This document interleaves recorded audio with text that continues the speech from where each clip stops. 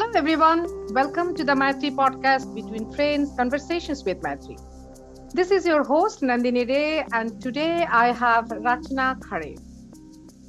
Rachna is the executive director of DAYA, a Houston based nonprofit that serves South Asian survivors of domestic and sexual violence through culturally specific services and educates the community to end the cycle of abuse. Rachna is a founding member of South Asian Youth of Houston Unite and serves on committees for the Houston Immigration Legal Services Collaborative and the Harris County Domestic Violence Coordinating Council. Rachna serves on the board for the Texas Association Against Sexual Assault, and she is a founding member of SOAR, the South Asian Survivors and Organizations in Alliance and Rising. Rachna, I'm so happy to have you here today on our show. Thank you for having me. It's an honor to be here. We love the podcast and we love what you all are doing to build awareness. Rachna, before we start our conversation, would you please introduce DAYA to the Bay Area audience? Sure. So DAYA, as you mentioned, is Houston-based, but I imagine, like you all, we see and serve clients from all over, including internationally. Our mission is to provide culturally specific services that can help survivors of all backgrounds, all genders, all income levels reclaim their safety and their independence. Our organization started 25 years ago, 1996, so almost 26 years ago, when a group of Indian American women in our community were, they knew that they wanted to do something to help women specifically help integrate into the community, and they wanted to support women who are South Asian. And there was a tragic murder-suicide in our community right around that time, and that showed them that this was the need, that there were South Asian women out there who needed support, and that is how DAYA began. Today, it started as all volunteer run. Today, we have a staff of 13, including counselors and advocates, and we're here for survivors of all backgrounds. Thank you so much for the introduction. I personally a great fan of DAYA because Maitri work closely with DAYA, and the work you do is really commendable. And I actively follow your social media pages, and I love the activism and the community engagement work you publish in there. And your survivor-run blog, that is Healing to Peace, is a great initiative. So thank you for doing this great work. Oh no, we really try to incorporate survivors' voices wherever we can safely, and to uplift, what the reality is. Survivors, any one of us can experience domestic abuse, and it's important that the community know that. Yeah, and that's so much misconception in the community. We see that many people think that domestic violence can happen to poor class or uneducated class or a specific culture and community. But people should understand, we all must acknowledge that domestic violence can happen to anyone, and it is not victim's fault. Right. So and the survivor blog is great. Yeah, and I think too, recognizing that it's not, it's not always just physical violence, and the impact of the psychological abuse, the financial abuse in our community, as you know, the immigration abuse, and just how damaging it can be, and how that cycle really needs to stop for our entire community to be safer and stronger. Of course. And speaking of survivors, about a month ago, I listened to a client's testimony, DAYA's client's testimony, and she was sharing her ordeal as a trafficked victim. And in her account, she was thanking DAYA advocates profusely for holding her hand and supporting her at the darkest time of her life.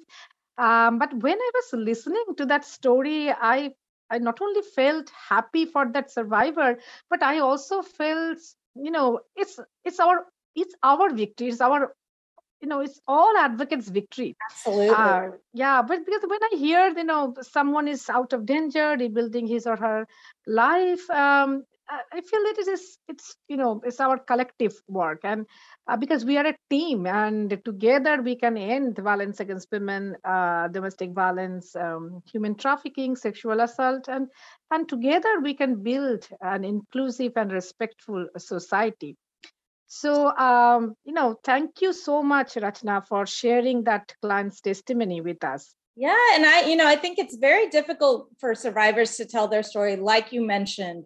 So much victim blaming in not just in our community, but in America overall. Yeah. There's so much victim blaming. And so each time a survivor tells their story, I'm always so inspired because to me, I find that it makes this experience much more relatable. And then people can see that, oh, this is how it happens. This is how the manipulation and the power and control slowly get taken away. So I'm always incredibly grateful for survivors who share their story. Even now, even after doing this work, each time I find myself learning something new when I talk to survivors. Yeah, and women are suffering in all cultures, all communities, and victim blaming we see in all culture, all communities. Every culture, we see that domestic violence is happening, violence against women is happening, and victim blaming is also very much present. So to give an idea to our audience that what we are talking about, I would like to play a short clip from that interview that you shared with us, and with your permission. So can I share a clip from Yes, that interview? absolutely. We would be honored. Okay. I came, I left my family. I have, like 3 more siblings, and then I have my both parents living and still living till today. So to me, I when I found myself, or when you found yourself in a strange country, you're supposed to communicate with your family. So for me, when I knew that, I was losing control, is when I wasn't allowed to speak to my family anymore. Wow. So I knew something, was up.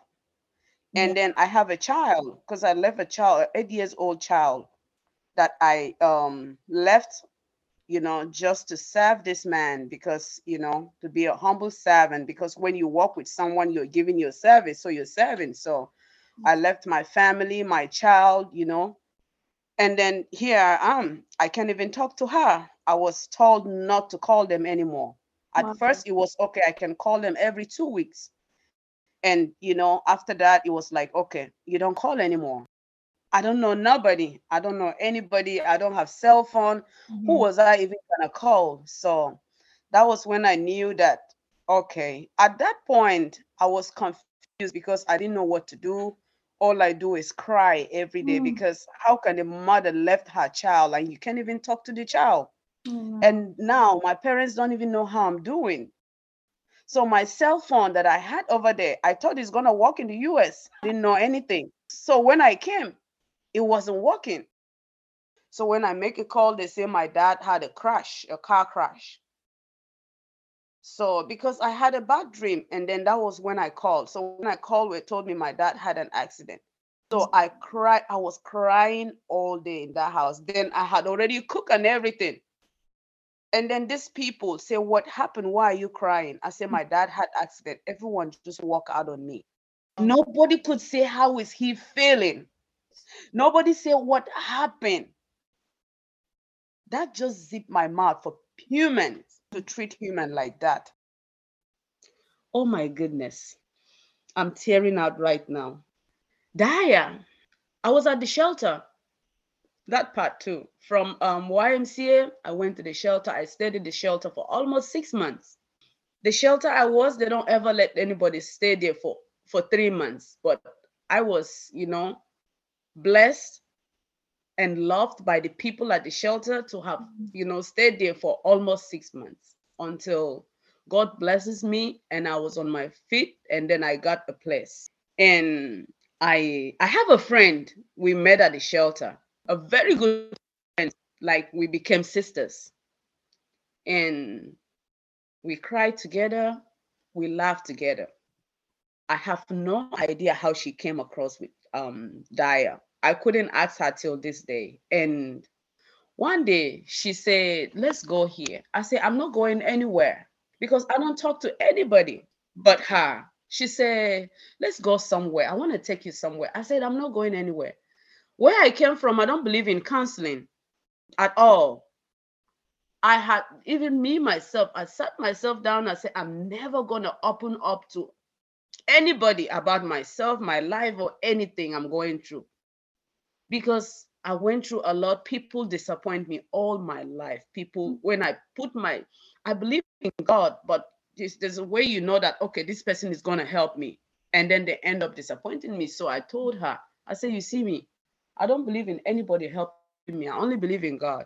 But then how is God going to help you without sending someone your way? And then one afternoon, it was afternoon, I'll never forget.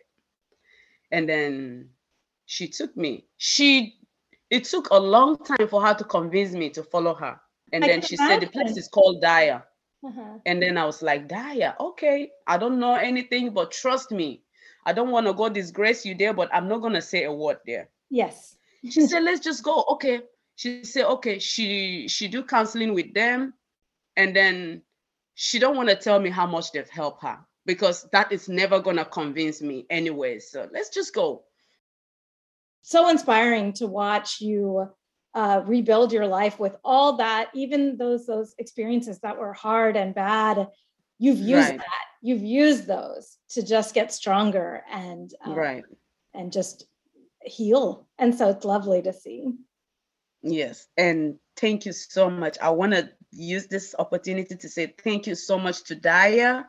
And honestly speaking, whatever Daya is doing, I pray that, God will continue to bless and bless and bless.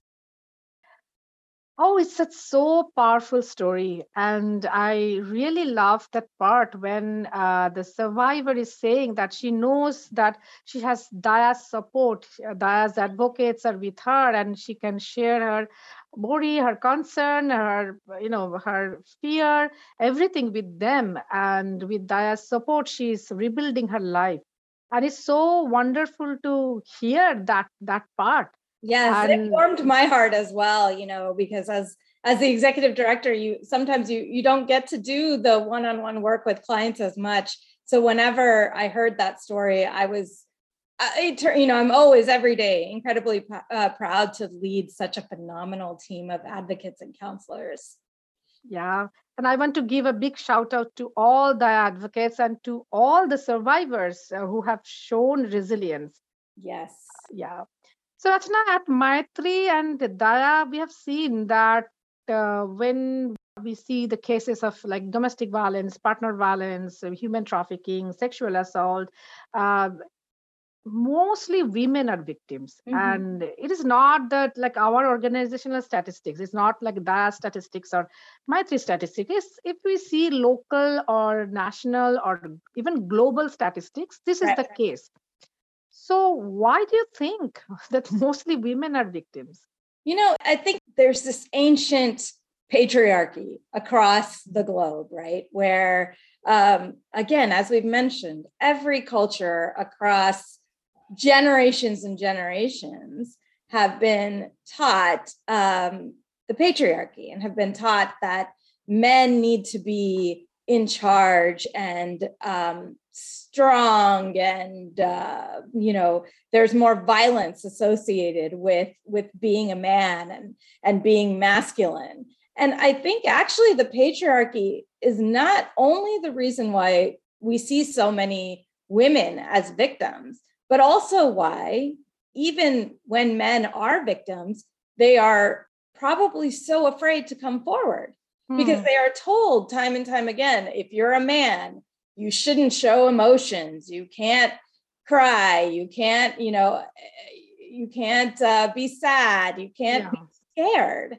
And you cannot seek help. Right? Exactly. And so the patriarchy, it creates an environment where women are more likely to be abused, and that male victims can't get any support. If you're telling men and women that men should be strong and not show emotion, then, where is the room for love? Where is the room for compassion and healthy relationships? So I really believe that these generations of patriarchy is what is keeping all of us quite unsafe and preventing us from having what could be really beautiful, loving, healthy relationships. Yeah, and gender inequality and gender abuse are so deeply connected. Mm-hmm. Right, the earning power of women, and we know in this work that most of the time people have to stay in abusive relationships because they need a roof over their head, because they need food on the table, and with pay inequity, it takes women so much more work to be able to make that same income, especially in families where they're discouraged from working in the first place. I think all of that relates back to the patriarchy. Yeah, and community ostracism for women, that if you if you're breaking your home, no matter what, even if it is abusive, yes, then it's your fault, because I know, because the home is the woman's responsibility. And that's the thing that I like to, I wish I could kind of shake our community and say, no, this abuse is what has created a broken family already. And so whenever I see women moving forward and rebuilding a life for them and their children that is safer, I say that is mending a broken family. That is not breaking a family. And so I hope that people see that, children are incredibly impacted by witnessing abuse, right? They're more likely to become abusers or become victims. And that's the cycle we want to stop. Yeah. And sometimes, community members, even us, probably we don't sometimes recognize that this is abuse, because sometimes it gets so normalized, like verbal abuse gets so normalized, economic, financial abuse, that many times people may not understand that what is going on, it's abuse, not normal. And that's the thing, right? Like this normalization of, well, every couple fights, that's true, but there should be respect and equality, even in your disagreements, and I think sometimes what we see in the media, what we see in our own families growing up, teaches us that, okay, verbal abuse, psychological abuse, financial abuse, even physical abuse is a normal part of a relationship, when it really shouldn't be, and it doesn't have to be. And yeah, we have to work. We have to do a lot of work in that area. Yes. And Well, this podcast is helping, right? Raise what? So I'm so appreciative for what you all are doing, getting the word out that we don't have to see it as normal, that abuse is not a part of a healthy relationship. Yeah, of course. And we, all of us, whatever we can do, we are doing. Yes. And we hope that more people will join us in raising awareness. So before we talk about community engagement, let's talk about that. What are the unique challenges immigrant survivors face? In Daya, you help mostly immigrant survivors. So what kind of challenges they face? So I think the first thing that comes to people's minds is language, right? Not knowing the language as well, or not being as proficient in English, because so many of, when you're dealing with these mainstream systems, you have to know the language. But it's not just the language proficiency for me, but it's also the vocabulary. A lot of times in the South Asian languages, there isn't the words there might be the words for hitting and yelling, but there may not be a word for like marital rape or sexual assault or a psychological abuse even, right? So and it's so powerful for a survivor to be able to tell their story in their own language. And even if they have to use like coded language or idioms that they, that are cultural to them, that our advocates at Daya at Maitri as well understand those things, that you don't have to explain your whole culture, that you're talking to people who understand it, who get it. But, also I think there's such a misunderstanding of mainstream systems, whether that's too much trust in mainstream systems. Like We have many clients that think, oh, well, this is America and the legal system will ensure that the right thing happens. And that's not always the case. But also fear in mainstream systems, afraid to call the police, afraid to go to shelter. And that's because there is a cultural mismatch, right, between mainstream systems and immigrant survivors. They may not, there's a lack of cultural competence by our mainstream partners. As much as they are working and trying at improving that, it's going to take organizations like Daya, like My3 to bridge that gap so that people have culturally sensitive care and that they can tell their story in their own language, that they're not afraid about their immigration status or lack of immigration status, that, that they can talk about in-law abuse and that people validate that as a true kind of abuse, that people don't say to them, oh, well, it's not your husband hitting you. Mother-in-laws will be mother-in-laws. No, we're talking about real damaging abuse. And so I think those are the barriers that immigrant survivors face, is this cultural mismatch, the language access, and really the lack of knowledge or trust in mainstream systems. And immigration status can be a control mechanism, that if you report that abuse, it can be used as a tool of power and control for the abuser to say, well, I'm not going to do your immigration paperwork. And now you find yourself as a victim undocumented. And your abuser tells you, go ahead and call the police. I'll have you deported. And this is a very real fear. And especially, in a state like Texas, the fear is, it's a very rational fear. Yeah, of course. Yeah. And we are also seeing, I am sure that you are also seeing that transnational abandonment is a huge issue, challenges immigrant survivors, especially South Asian. We mostly primarily help South Asian survivors, and we are seeing that. Absolutely. When we talk to judges and attorneys about transnational abandonment, they think, oh, this must be a one-off thing for somebody to take their spouse to back to the home country and then through manipulation leave them there, and then come back and file for divorce and claim abandonment and get full custody. They think, oh, this can't be that common, but it is that common. I know we see it, and abusers use this tactic quite a bit to slow down the process, to make sure that it looks like the victim is actually the abuser who's abandoned the whole family and has left them, when in fact they were the victim is the one who was left abandoned. So this is a really important topic that I believe the more we talk about it, the more that victims will also say, yeah, this happened to me.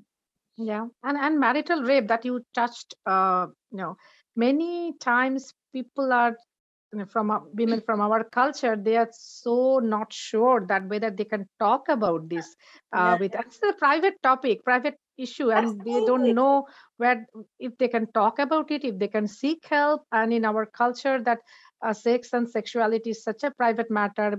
We lack sex education. So probably sometimes victims, they don't know whether it is abuse or normal. Absolutely. If we aren't talking to young people about consent, about the fact that sex should always be a choice, no matter what, no matter if it's your first time or your 500th time, it's each time is a decision that you're making together, and that sex should be,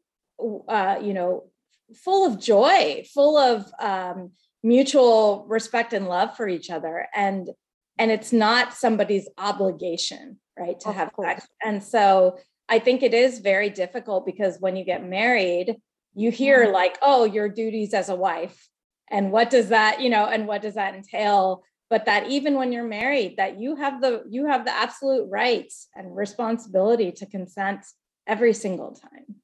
Yeah. So the challenges you just explained are so real, and all agencies that work with immigrant populations, we see these challenges every day. And that's why it is very important for us to advocate for right policies that can help immigrant survivors' needs. And it's similarly important to engage and educate community members so that they can join the movement to end violence against women. In educating the community, inspiring the community to get involved, that is the most important thing. Because if we don't show, we have to demonstrate that this is an issue in our community and that our community is committed to ending it, that we care. And so that is what's going to change the laws, right? Is first we have to change minds and hearts, and then the laws will follow. But it does take that community support. So since we are talking about community, do you have any message for our community members? Yeah. So first of all, I thank the community for listening to this podcast, for engaging with our organizations, because that right there is the first step. That shows such a deep commitment that, first of all, you're saying domestic violence is real, it exists in our community. And then secondly, you're saying, and it has to stop, and we have to do something about it. So I think that anyone listening to this podcast has already taken two big steps to be in solidarity with survivors. And then I would say, what can you do next? Can you talk to your children about what does a healthy relationship look like? Can you take steps in your day to make all your relationships a little healthier, a little stronger? And can you call out healthy relationships when you see them? And then if you see somebody, if you know somebody, if you are somebody who's experiencing abuse, if it's a friend or a family member, to pull them aside privately and confidentially and say, I'm here for you. I believe you. You don't deserve this. And here's where you can get some professional help. And I think, and I'm sure at My3 too, the number one way clients find out about our organizations is through community referrals. So to our community, you are that cornerstone. You are the reason that people can get help. And it is all about making sure that you have private, safe conversations with survivors, and you say, hey, I'm noticing this. It's uncomfortable to talk about, but to say, hey, I noticed this and I want to make sure you're okay. And if you need help, I'm happy to help you make these first phone calls to organizations that can help you. Yeah, absolutely. And it's always good to call any organization because there are so many organizations that are helping survivors of domestic violence and sexual assault, and they're free and confidential. Yes. So you just, community members, they need to know about those organizations. That's and right. programs. Don't try to take it all on your own. I always tell community members, you don't have to solve domestic violence. A lot of people say, well, it's a private matter. It's also a public health matter, but that is what we're here for. We have the training, we have the expertise, we have the funding to be able to help survivors so that the community doesn't have to say, oh, let me get involved. Let me talk to your husband. Come live at my house. We want to make sure everyone stays safe. And so it's important that the community knows that, you all in the community are such an important piece of this, but we're here to help you. And we're here with the expertise and with the resources to be able to make sure that we go about this in a safe way. Yeah. Thank you so much, Rachna, for sharing your wealth of knowledge, experience with us. And hopefully this discussion will motivate many of our listeners to support survivors, stop victim blaming, and hold perpetrators accountable. So domestic violence, this kind of abuse, never victims' fault. It is not. That's right. And, I always say with holding abusers accountable, it's important that, again, when you see something happening, if you're in a place to be able to have a private conversation with somebody, do it, this is the best way to help survivors, is to tell them this is not your fault. And I also hope that your client's testimony that we shared here today will encourage many victims to reach out to Daya or My3 or any of their local agencies, organizations for support. Absolutely. There's lights, at the end of the tunnel. There's a way out, and we are all here to help you rebuild and reclaim your safety and your independence, and that you deserve it. any survivor out there, you deserve to be healed, and you deserve a life that's free from abuse. Exactly. So thank you, Rachna. Thank you. It was great to be here. Listeners, I'm your host, Nandini Ray, signing off today, but I will be back soon with another interesting episode. Please keep listening to the Maitri podcast Between Friends, Conversations with Maitri, and find all our episodes on SoundCloud and wherever you find your podcast. We discuss important issues to end gender-based violence, domestic violence, intimate partner violence, sexual assault, and we want all of you to listen to our podcast. Please be with us. Please like and share our podcast with your friends and families. So together we can make a society where all relationships are built on dignity, equity, and compassion. Please visit maitri.org, MAITRI, to learn about our free and confidential services. Please visit Daya's website, and please follow our social media pages, Maitri Bay Area social media pages. On those pages, we publish everything about our organization's work and about interesting articles. So please follow us. So bye for now. Stay safe and stay happy. Thank you so much for listening. This project was made possible by funding provided by Santa Clara County Office of Gender-Based Violence Prevention. This show is for informational purposes only and is not to be construed as legal advice. Always consult an attorney for legal advice. Views expressed by guests of the radio show are individual opinions and not endorsed by Maitri.